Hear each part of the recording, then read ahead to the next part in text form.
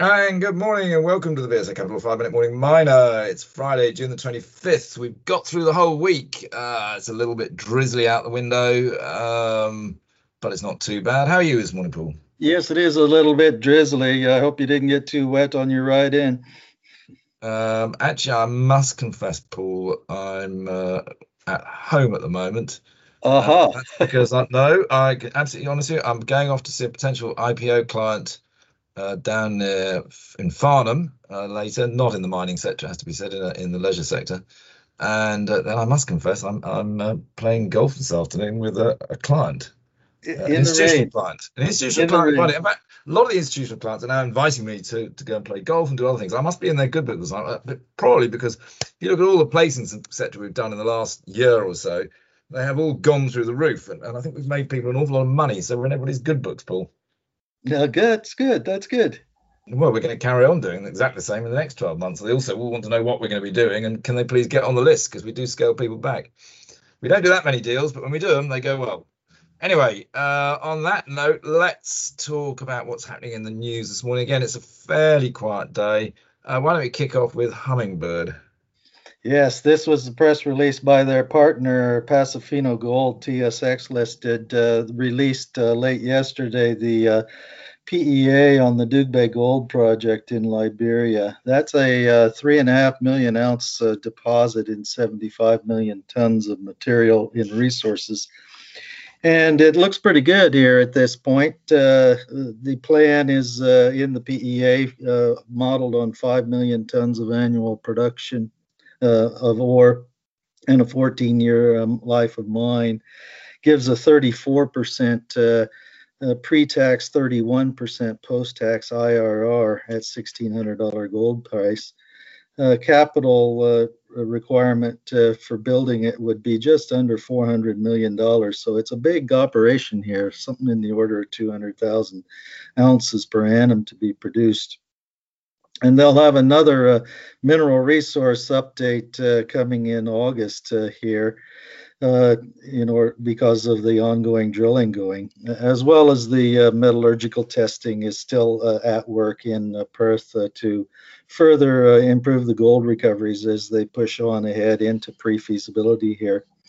And the life of mine, all-in sustaining cost should be around the middle part of $800 US an ounce. So, well, it's looking pretty good here at this point.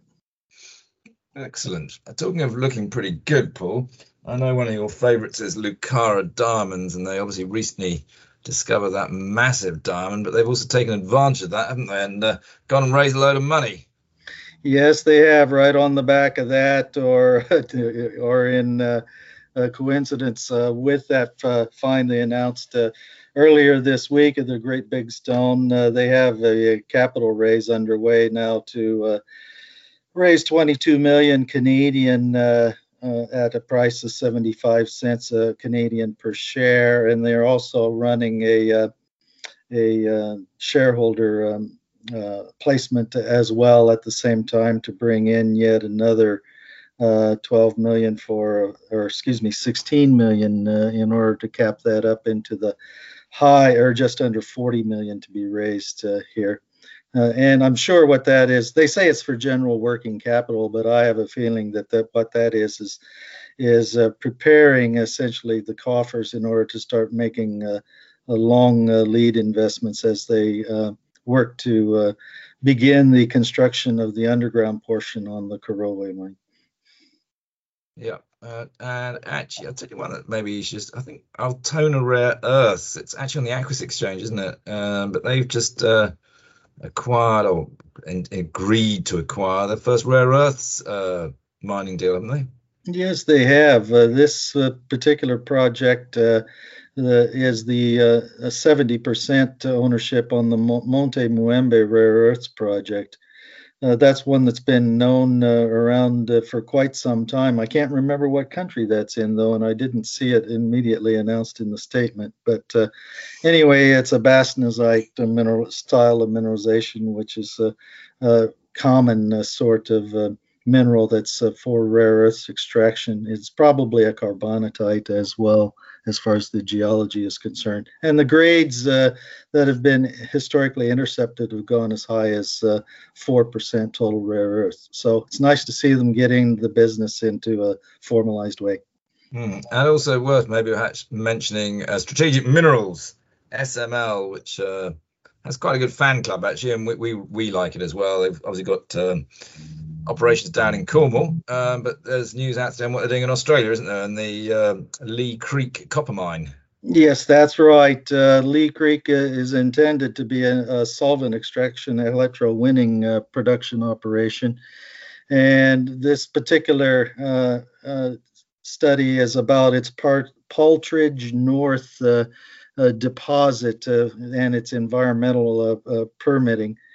And they're looking like here that they want to do a fundraise as well in order to essentially top up their coffers as they go to bring that into the mine plan. So they've appointed a Australian group in order to try to source them about $10 million worth of debt for this operation.